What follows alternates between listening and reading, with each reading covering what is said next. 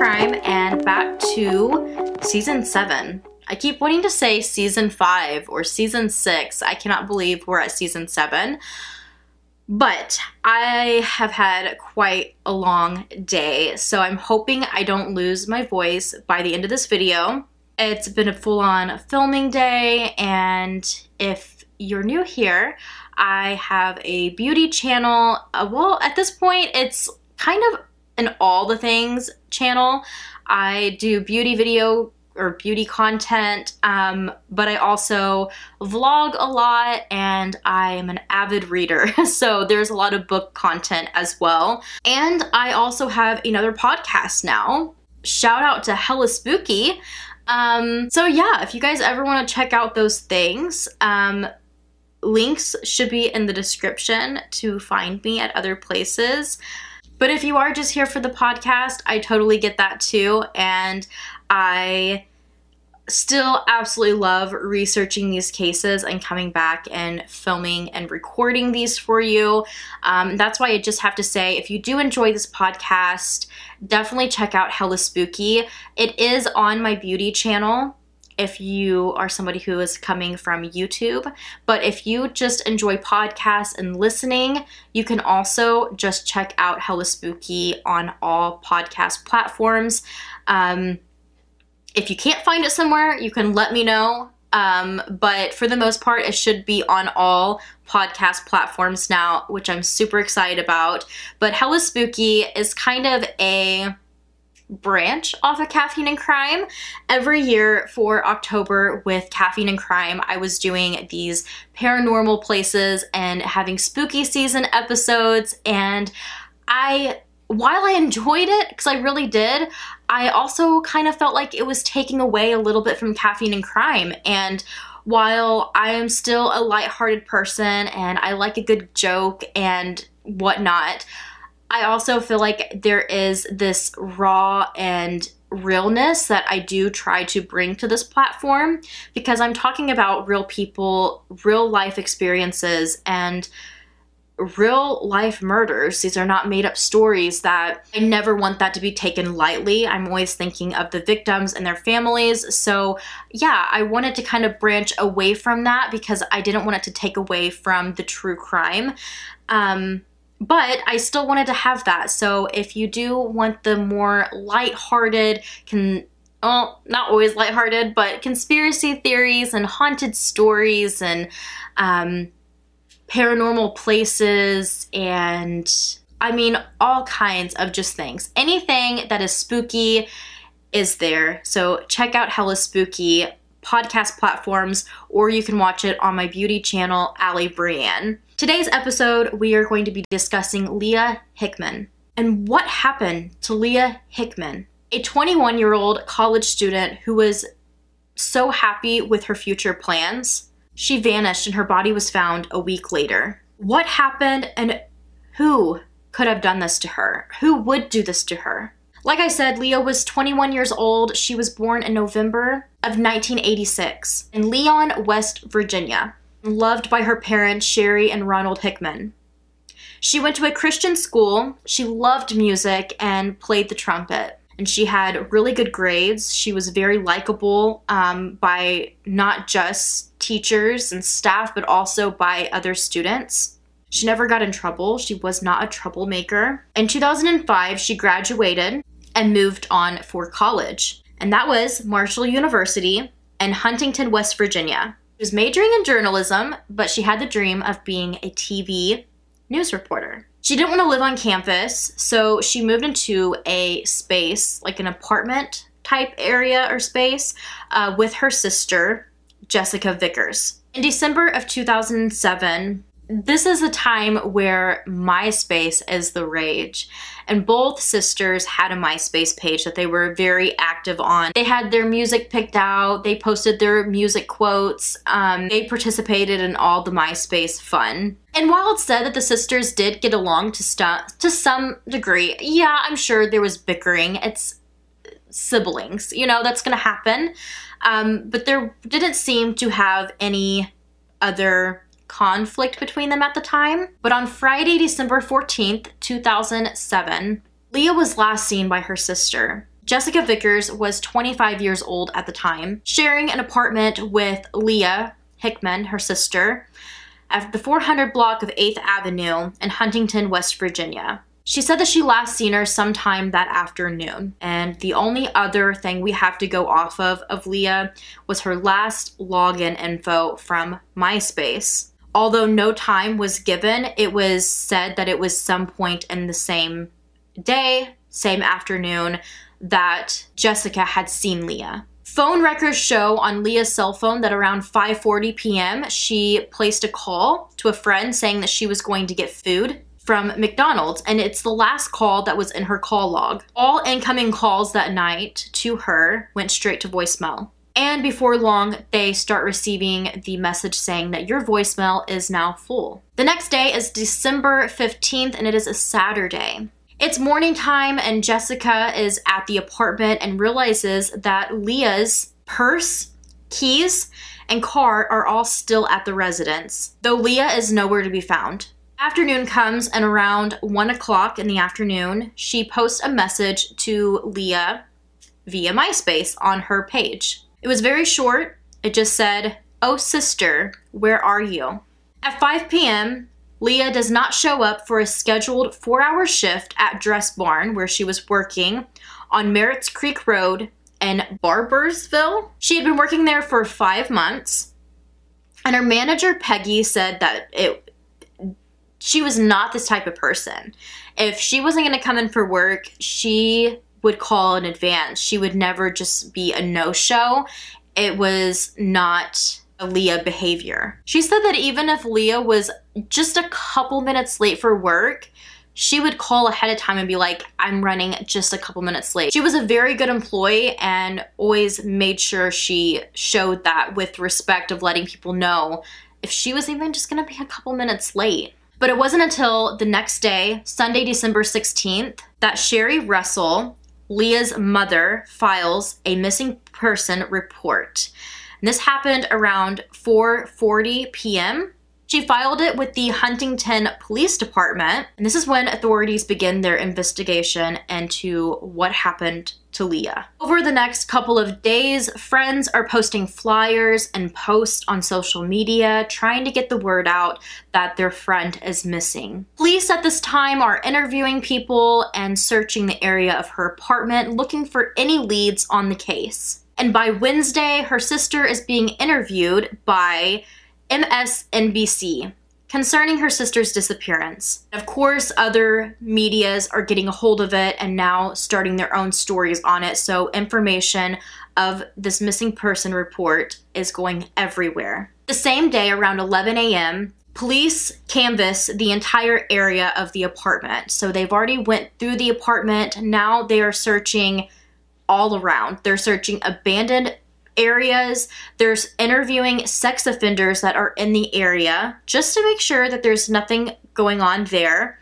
Absolutely no information whatsoever comes of any of this. They find absolutely nothing. Leah was so loved and so liked.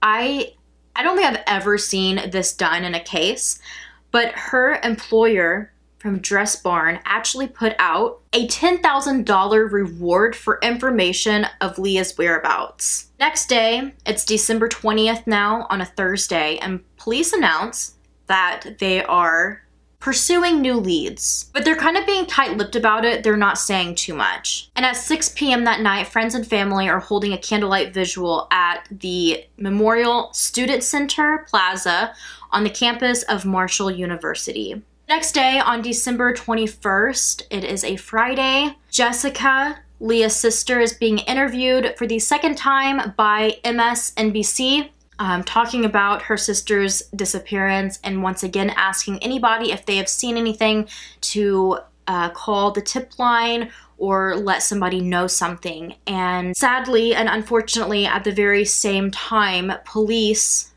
find a female body in a laundry room at the apartment building. At first sight and review of the scene, they are pretty confident that it was Leah Hickman. But they, of course, do not identify her as being Leah. Police Forensic units come in and canvass the area again, this time taking a bunch of evidence with them of all surrounding areas. This search continues into the next day as they continue to investigate the surrounding area of the apartment building, once again trying to find any leads. Now, I couldn't find if and when the police actually contacted the family to let them know that this body was in fact Leah Hickman, but public didn't know that there was any updates. The area around the apartment and the laundry room were blocked off as a crime scene, so I feel like a lot of people had an idea of what was going on and were, you know, the gossip was kind of going around, the talk was going around.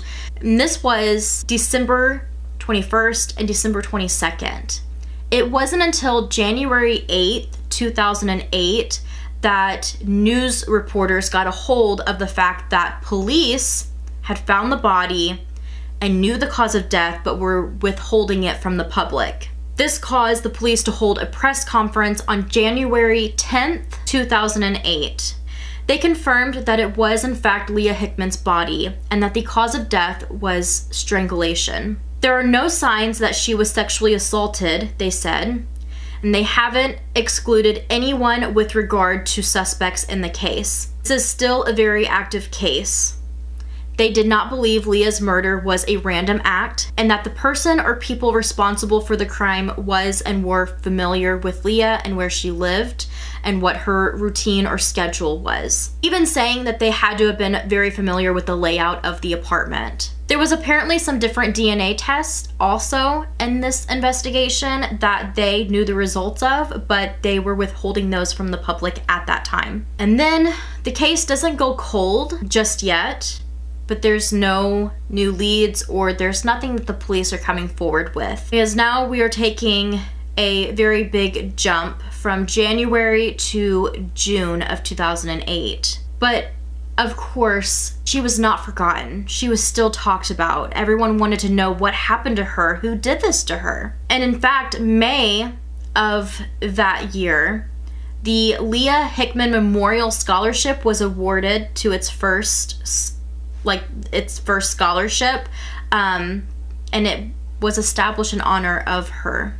But 6 months in, police confirm that it is an active investigation, that they've still been working on it, but it is now June 13th. There's still no suspects, and they are waiting for results from the latest forensic tests, but they're hoping to provide new insights on the case. And we jump to September of 2008. Police now say DNA forensic testings have come back and there's new developments in the case, saying there is an individual that we believe was involved. This was said by the Huntington Police Captain, Steve Hall. He said that in the past 8 months, police have interviewed dozens of people trying to still find answers in the death of the 21-year-old Leah Hickman.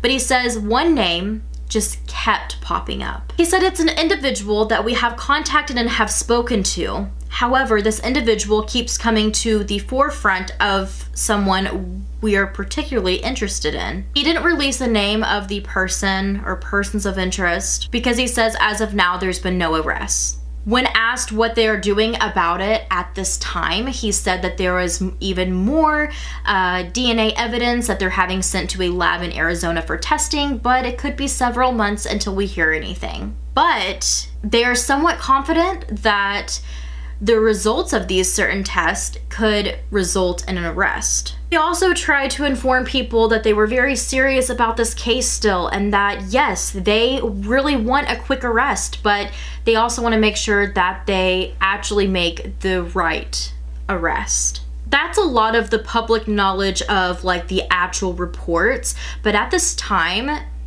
do you guys remember Topics? Is this even still a thing? I feel like this was just as popular as MySpace. So if you didn't know, you're underneath a rock or you're very young. But Topics was a site that you could go in, and it was honestly supposed to be like a Craigslist or like, you know, like the not Facebook Marketplace, but like Facebook, to where you could be like, you know, I'm looking for so-and-so, or, You know, does anybody have this? Or, you know, or just any type of topic. That's what it is. It's like a message board almost. But honestly, it's like how toxic Reddit is these days. That was what topics was. And you could get on and put in your town and state and see what all the local people are posting, but a lot of the time they were by anonymous users, fake names. You never knew who was what. And they, just like Reddit these days, they get very, very nasty and toxic.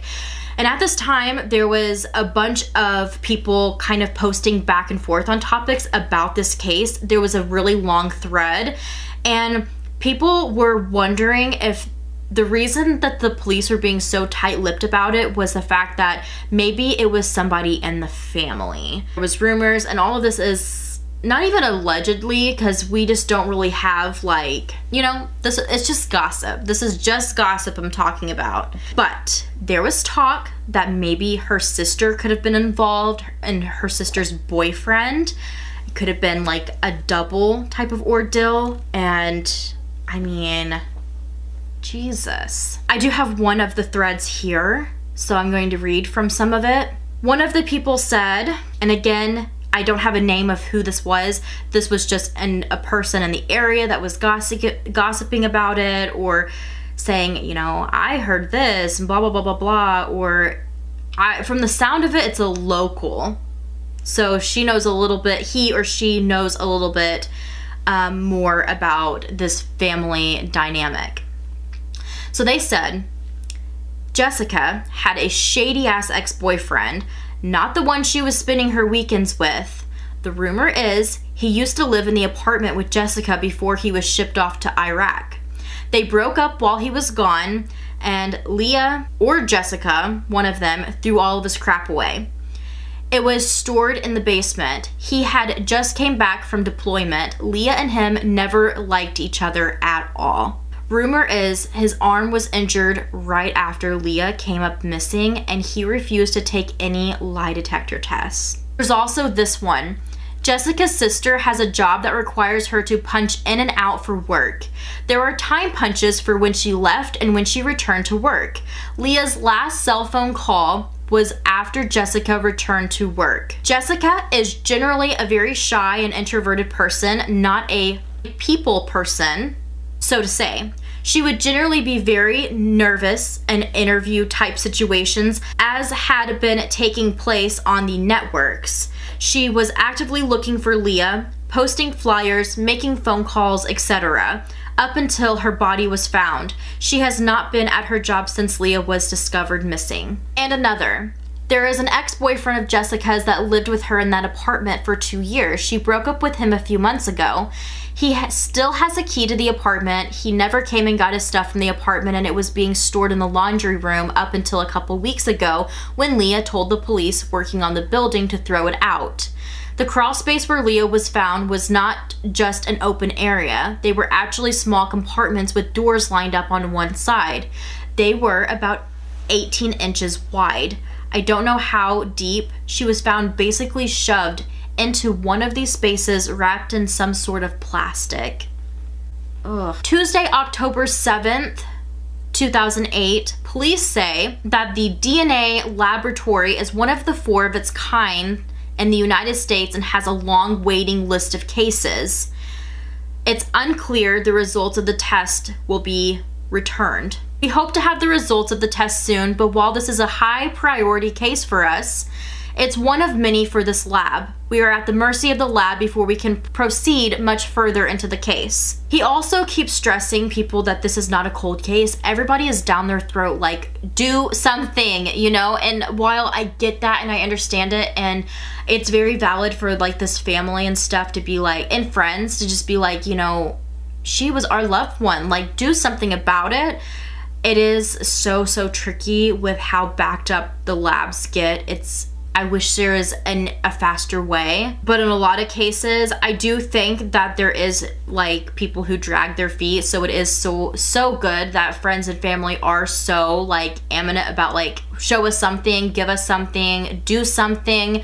but there's only so much that they can do. But I mean, we've seen the cases where nobody says anything and then nothing happens for years. So at least they are pressing the issue. They say that this is a high priority case and will remain as such. It is not a cold case.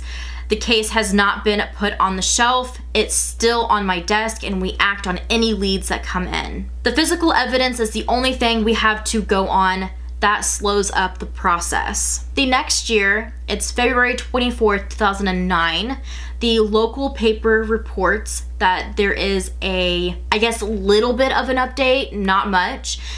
It just states that the DNA test is in its final stages. It says that the DNA tests are complete, but the Leah Hickman homicide investigation remains unsolved despite the best efforts of law enforcement, says Huntington Police Chief Skip Holbrook. No additional tests are underway, but his department is prepared to move forward with additional analysis sometimes in the future. And that is what he said. Investigators had hoped that this DNA, which was, I guess, hair fibers, would identify the killer, but that did not occur, and investigators are left to wait for new technology to be developed so that they can complete more precise testing. He said that he can't emphasize enough that we don't recognize any case as being a cold case, and this is something that is a top priority for us. Outside assistance probably lingers as time goes on, but as far as forensic evidence, analysis, and technologies that are developed, those things always are important to an investigation. If you think about it, we are clearing cases now because of DNA advances that technology didn't exist 10 to 15 years ago. We've come a long way, Holbrook added. And the end of that year, December 12th, almost 2 years later since Leah Hickman was found, and police are asked by reporters and they say the same thing. And very little has come out since 2009. Her father often gives interviews to keep her name and face fresh in everybody's mind and memory for the public and locals. But there's been very little done on her case. A small amount of DNA that was found at the crime scene, it's all been tested. It's all been through every process. And even the police are saying, who's to say that 6 months from now the technology might be available to test this evidence again?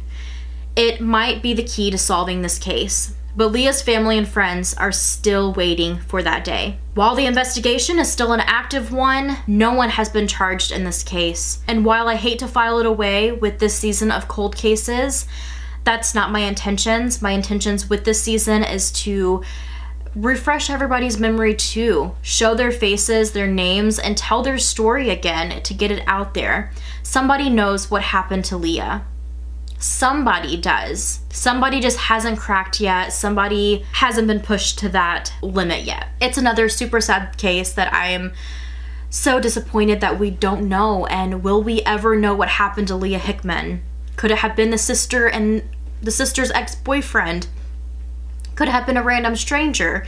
Please don't think so. Could it have just been somebody else, family or friends, that something went down? You just never know in these cases. It had to have been somebody who was familiar with her and where she lived, but it's so hard to think about anybody else in the situation doing this to her because she was such a loved and likable person that for me, and this is all allegedly, I just kind of feel like I am leaning more towards the sister's ex-boyfriend, because who else would have this agenda against her? I mean, how could it be that big of an agenda? I mean, you've been deployed, you come home, and I mean, your stuff is maybe not stored anymore. I mean, you have to really have some issues if that is a big enough agenda to take someone's life. But I just feel like everything leads to that person, since it's like she doesn't really have any other known enemies or anybody targeting her. And it's hard for me to think of a stranger because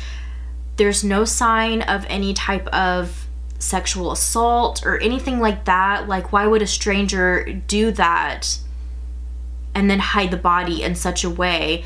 And I mean, strangulation, that is like a very aggressive way to take someone out. Like, you're angry, you're mad. It's a crime of passion. Like, you're showing that rage. You're angry at that person. So yeah, I don't know about you guys, but I just feel like there is a suspect. You guys will have to let me know what you guys think. You can find me on Instagram at Caffeine Crime Podcast. We can discuss it there on today's post for the episode, or in messages if you want to be more private about it. That is perfectly fine too. But yeah, I would love to know your guys' theories or what you guys think on the case, or if you have any other details, because I did try to dig up as much as I could on this case, but a lot of the articles that I read all kind of aligned and all had a lot of the same information. Man, you know, how toxic topics and MySpace days were. Sometimes I feel like in cases like this, it's kind of like cool to look back on and be like, there was, you know, the true crime armchair detectives were back then on topics like trying to like figure out this case. And although a lot of that was probably he said, she said, and just gossipy things, it does draw attention to some people that police weren't really making well known to the public. And for locals, that's kind of something you want to keep your eye on, because although it could have just been like a crime of passion, who knows, the same person could have it out for other people as well. For more details, check out the blog today. There will be photos and other information there. Go take a look so that you can have your memory refreshed, seeing Leah and some of the other locations of this case. But yeah, that's today's episode. If you know anything about this case or about what happened to Leah Hickman, you can contact the Huntington Police Department in West Virginia. Thank you guys for tuning in. If you did, I really appreciate it. And I will be back next week with another episode.